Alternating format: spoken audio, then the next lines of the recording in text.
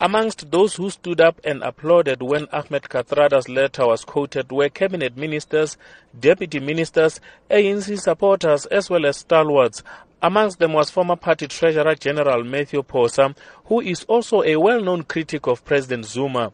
You see, I was the first one calling him to step down in the country. At that point I thought I was alone. But when Comrade Kathy came with that letter, I thought, what a relief. You see, that call is very sound advice to our president.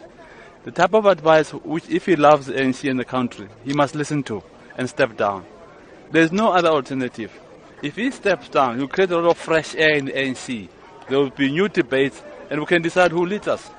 Another ANC stalwart, Max Sisulu, says the ANC was founded on the will of the people and that the best way for the party to preserve Kathrada's legacy is for its leaders to respect the wishes of the people. The ANC is a people's movement, and ANC needs to be the movement that listens to the people.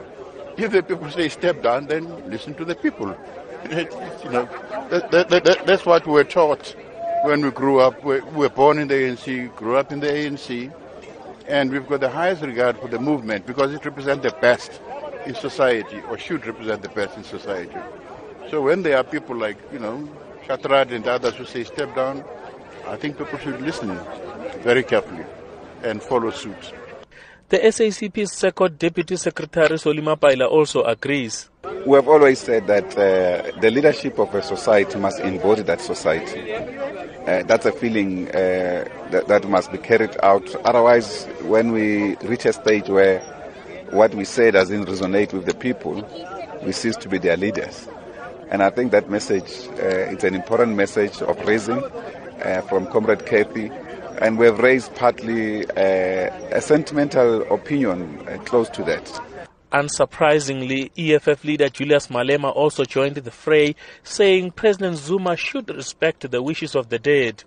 We knew how Uncle Kathy felt about the president, and we were encouraged by President Kgalema Motlanthe, who spoke the truth and described the last wishes of Uncle Kathy.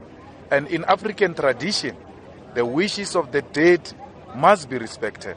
And Uncle Kathy's wish was that the president must step down, and if he's a true Africanist, he will respect the wish of the dead. Also in attendance were members of opposition parties, including Congress of the People and the Pan-Africanist Congress, amongst others. The funeral will now be followed by a memorial, which the president will also not attend. Details are still to be finalized by the presidency. I'm Amos Paro in Johannesburg.